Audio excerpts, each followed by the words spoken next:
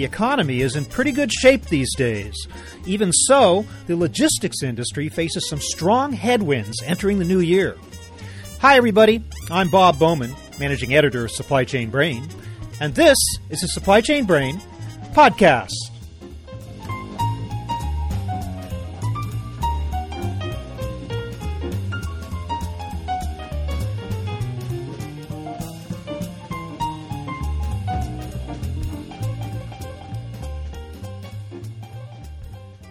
Transportation and logistics providers are enjoying the fruits of strong demand for product.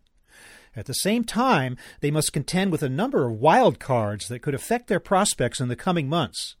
There are multiple uncertainties surrounding rates, regulation, and the availability of drivers. We're seeing dramatic changes in freight mix, driven by the ever-growing dominance of e-commerce and the Internet.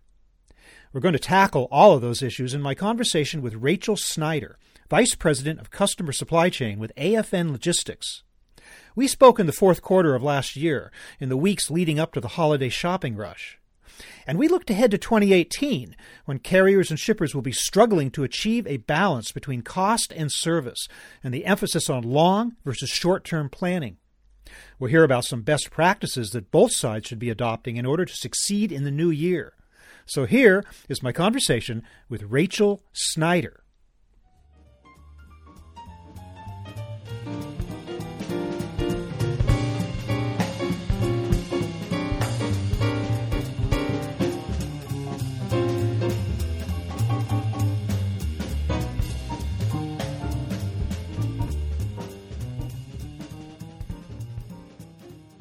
Rachel Snyder, welcome to the show. Thank you. Thanks for having me. Let's start with a discussion of the present day. What are some of the big issues that you're facing today in the logistics arena? Yeah, I think it's a crazy market currently, especially within the transportation logistics space, 3PL space. We have a few market compressions occurring. We're seeing spot rates higher than they have been in several years. We're seeing load-to-truck ratios higher than they've been ever indicated on the DAT, going all the way back to 2010. We're seeing driver shortages. We are seeing crop or harvesting issues, thus placing incremental pressure on rates or capacity. We are seeing federal regulation mandates, i.e. ELDs, and what the impact of that implication has within the logistics space. And we're also just seeing changes in freight mix and an increasing consumer demand to have product on shelves or product within their hands quicker, faster. And all of those things are having compound effects within the logistics space as it is today. So right now, I think it's definitely a carrier market. We're seeing tremendous volumes above and beyond forecast of what we predicted, what our customers and shippers are predicted. Apply that with the rates, and you kind of have perfect storm. So trying to ensure that we're delivering to the best of our abilities and maintaining service levels within this industry is definitely becoming challenging. But other than that, everything's fine. Yes, other than all of that, everything else is great. It sounds like it's a function, though, as you say, of strong demand. It's not a question just of not enough capacity, but the capacity is out there that's being taken up by strong freight movements, right? Absolutely, yes. Is that a seasonal thing, or is that an overall economic thing? I mean, here we are in Q4, headed into the big holiday season, so one would expect that there would be a lot of activity. Is that just in keeping with the season, or is it even more than that? Even more so. Traditionally, October and November are quieter months when it comes to freight. However, we're seeing a October month here within our own company that is second to only September, which is our largest month of the year, usually compared to summer months in terms of beverage or holiday or retail season. In the summer, you see a little bit of a lull before retail season. We did not get that. So I think the increasing volumes, pace, and that we're seeing in October and now as we begin November and don't really see any sign of slowing quite yet, I think that's going to even continue as we go into December and push that retail or that holiday freight spend all the way up until the end of the year. So we don't really foresee that lulling any more than some of the other months in the year. On the regulatory side, how is the situation affected by the electronic logging device requirement that supposedly by the end of this year, trucks are going to have these things installed? Is that pulling trucks out of service to have them installed, or how is that affecting shippers' ability to get capacity when they need it? It's tough. No one really has gained a true grasp on what the implication of the ELD mandate is going to be quite yet. Some are speculating just a 5% loss in capacity, just in adoption, just on the drivers learning how to use the ELD device. Oftentimes when anyone gets a new phone, there's that little bit of a ramp-up curve before you really know how to use it quite yet. But then you also have speculation of losing anywhere between 15 and 20% capacity between drivers who are deciding to retire, who don't have any interest in implementing an ELD, drivers who choose to move to short haul from long haul to avoid that loophole or use that loophole to avoid having to implement the ELD. So we're seeing some change in freight mix. We're also seeing some drivers potentially looking for pre-2000 equipment, which is also a loophole to have to avoid using an ELD device. So a lot of that is speculation. I do know brokers and owner asset providers are all doing their best to poll their drivers, or owner assets are using technology to ensure that they're up to 100% compliance. But even based upon that, there is still a little bit of uncertainty as to what the exact effect of the ELD mandate is going to mean in terms of capacity. Might we assume that 15 to 20% figure is not very likely? I mean, that seems like a huge amount for something that a lot of trucks already have and probably won't be that disruptive to a trucker that it cause them to actually leave the business if they have to install one of these devices. I mean, that seems a little on the high side to me. What do you think? Absolutely. I mean, I think, like I mentioned, I think because of that uncertainty, there are different speculative notions out there. The 15 to 20% is definitely on the high end of what I've seen. And I believe that's a compound of, like I mentioned, the 5% loss in just adoption plus the capacity reductions or drivers switching to short haul to avoid the compliance mandate. I do think as though there is kind of that big brother feel amongst the driver population that they don't want someone knowing exactly where they're at or using their phone to be able to track exactly where they're at all times. It is kind of a privacy thing. And although I do believe that most drivers are going to have the implications of losing their job or losing their revenue stream and weigh that against the implications of just having that privacy factor kind of removed from your day-to-day execution and weigh that. And oftentimes I believe that even though they say now that they don't like the idea of an ELD mandate or they don't have any implication of complying, push comes to shove, I think we'll see them continuing on and adhering to the regulations in order to ensure that they do have that cost or that revenue stream. Yeah, when it comes to the privacy issue, I would tend to think that ship has sailed, if I might use an incorrect transportation mode metaphor for what we're talking about here. And of course, e-commerce and Amazon, it's been with us now for a few years, but it seems to get more intense every year in terms of customer demands for more last minute and fast deliveries. Yep. Does that affect the freight environment in general, also for larger packages and more B2B type moves?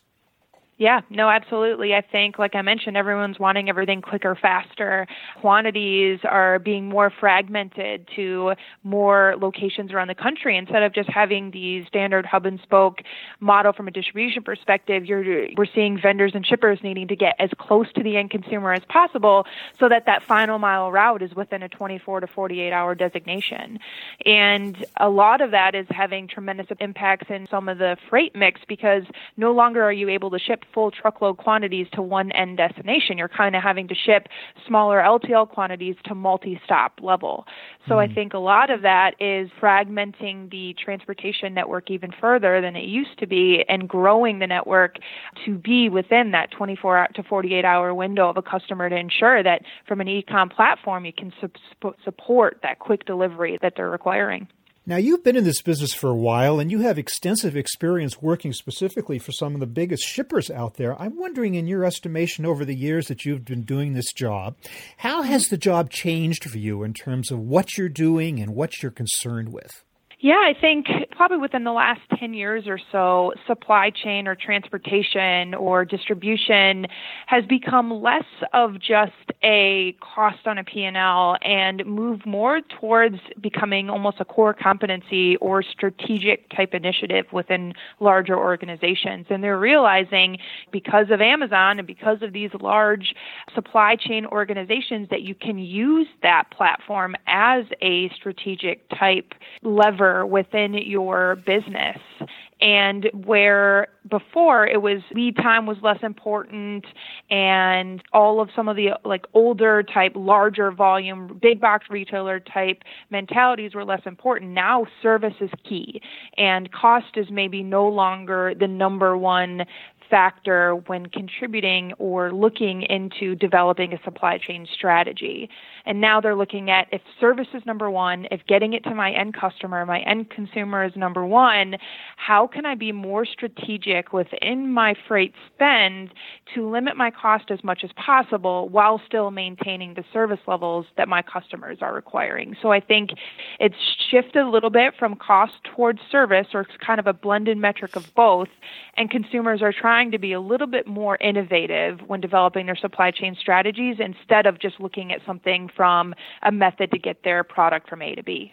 Certainly puts more pressure on the logistics manager or the logistics executive to deliver that kind of value to the organization, doesn't it? Absolutely, especially in a market with increasing costs. It's tough to meet that budget, yet at the same time ensuring that you're meeting the KPIs that your internal corporation and your customers demand.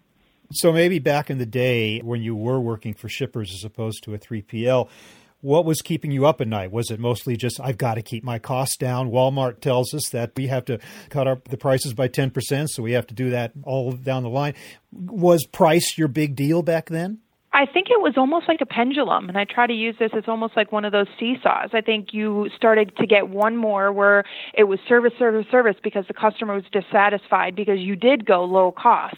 And then all of a sudden it's like, all right, sacrifice cost to get service up to the levels that we need. And then once you get there, it's like, all right, now we got to stop the bleeding. And now it's cost, right? And now it's let's see what we can do to minimize our cost implications at the same time as trying to withhold that service level that we had or designated to have internally. So for me, I always felt like I was always on this pendulum. It was either one week we were focusing on service at the expense of cost, the other week it was we were focusing on cost at the expense of service, and then it's tough to delineate when you're going back and forth and finding that middle ground. I want to mention another pendulum you would be faced with, and maybe even today, I don't know, would be the back and forth shift of power between shipper and carrier, depending on capacity and rates. One moment, the shipper is calling the shots, and the carriers are just scrambling to serve their needs. The next moment, capacity tightens up, and it's the carriers who are doing it. And I'm wondering, it becomes a vicious circle, does it not, where the two sides are just seeking advantage from moment to moment as opposed to actually figuring out a way to get together on a steadier basis and create some value for both of them at the same time. Do you see that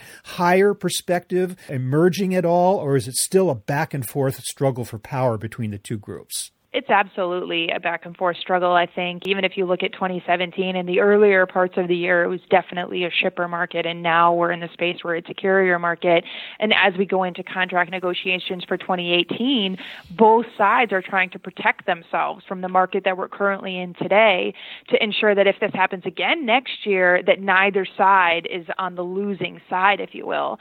And I think a lot of that comes between lack of transparency or lack of communication. I think sometimes you have a very hard wall between the shipper and the carrier, and the shipper likes to hold information or data close to their chest, and that lack of communication or transparency that could really actually foster the communication to come together to develop a collaborative solution to mitigate that risk together. It's that uncertainty that is what creates that pendulum, because both sides feel like they need to protect themselves in the instance that a market is in the condition it is today, or in the flip side, if a market is where it was back in January of this year. So visibility becomes a key to avoiding the zero-sum game that this has been traditionally, right? Absolutely. What kind of skills? I mean, you're talking about the additional responsibilities and even more creative responsibilities are falling on the shoulders of logistics execs today. What kind of skills do these individuals, yourself and those who are still working for shippers, need to have today that they might not have needed to possess in the past? I think a a lot of it is both short-term problem solving, but also being able to look at kind of a macro level strategic type initiative. I think usually we find ourselves with an individual that's either very focused on the short term or someone's very focused on the long term, and you usually find yourself developing a solution that comes at the expense of one or the other. And I think one key ability is to look and be able to identify a solution that serves both to the best of their ability. And sometimes we come into negotiations with a customer where a short-term solution very much so hinders our ability to develop and be strategic from a long-term perspective. And that real short-sightedness is what can really inhibit our ability to ensure that we are getting the most mutual value we can develop from the relationship. So it's still a lot of people and relationship ability that you have to have because you're sitting down with these carriers and you're across a table sometimes or over a phone or whatever. And that doesn't change, I imagine. Yep. What about technology? Does today's logistics/supply chain executive need a greater grasp of technology, or is that taken care of by other people in the organization? I definitely believe that they should have the ability to understand and utilize data.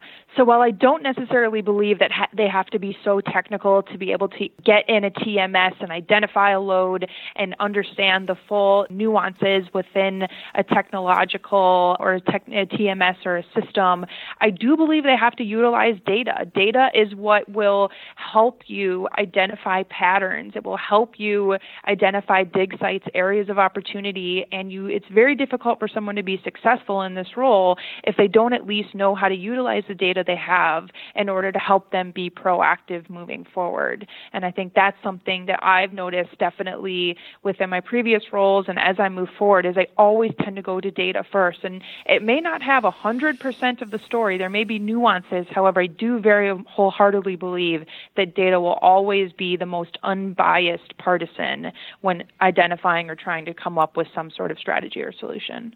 As long as you can sift through the data and as long as it's accurate and clean and not dirty and you can deal with big data and all that kind of stuff. So, but of course, this technology does often require a change of business process within the organization in terms of the roles that you're playing, in terms of what you're letting a so-called machine do or what only the person can do. We talk now about AI, artificial intelligence, and machine learning. Is that starting to insinuate itself into the logistics and carrier relationship arena yet?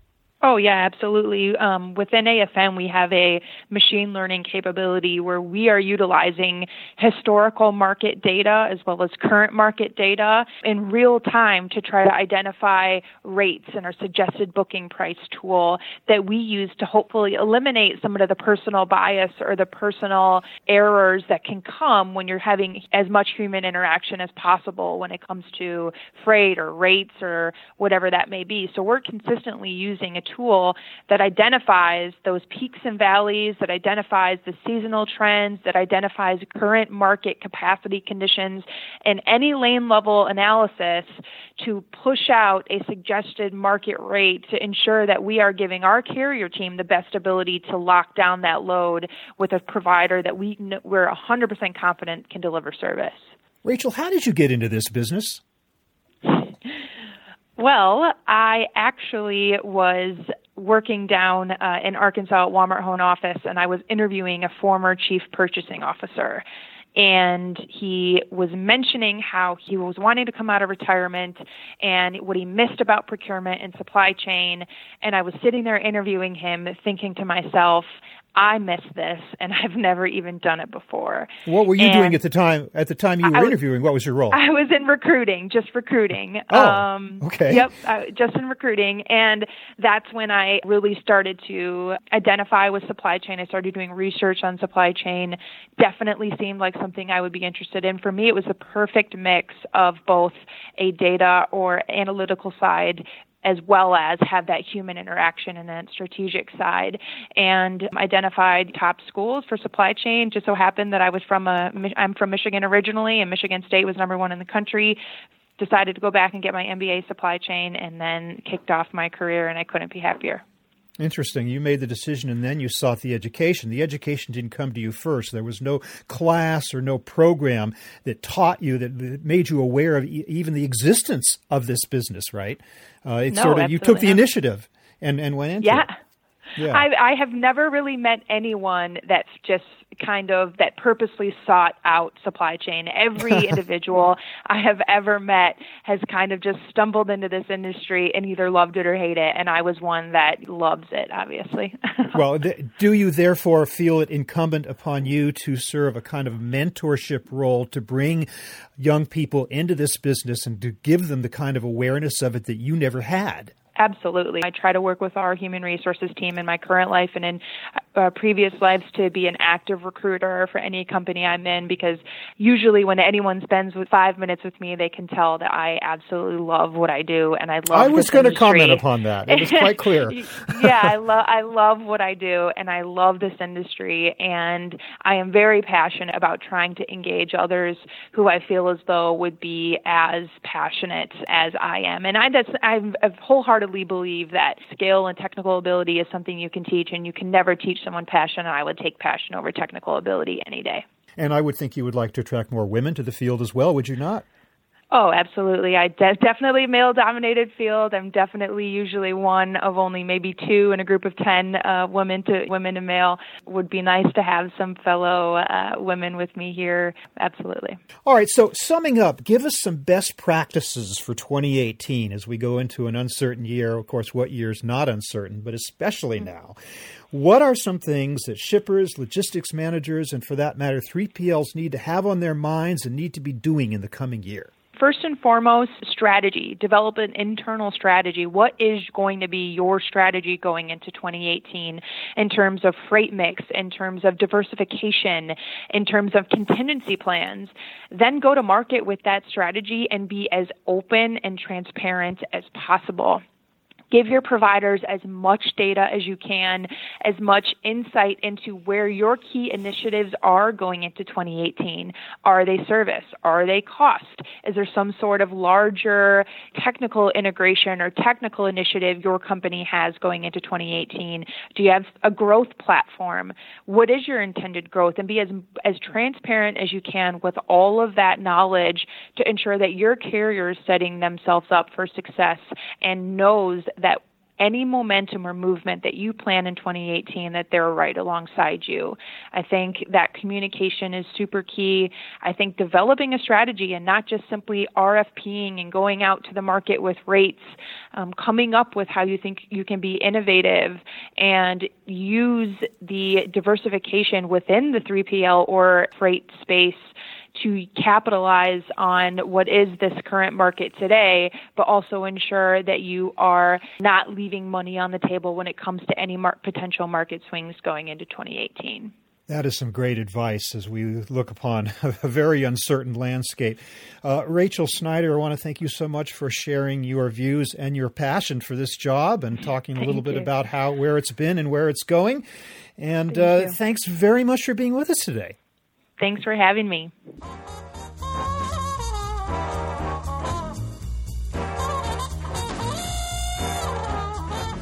That was my conversation with Rachel Snyder of AFN Logistics, talking about the challenges that the industry will face in the coming year.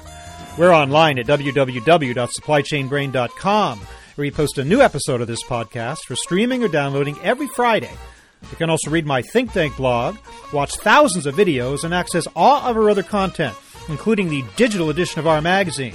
Look for us on Facebook and LinkedIn, and follow us on Twitter at SCBrain. You can also download or subscribe to the podcast on iTunes. Got any comments or suggestions on this or any episode? Email me at rbowman@supplychainbrain.com. See you next time.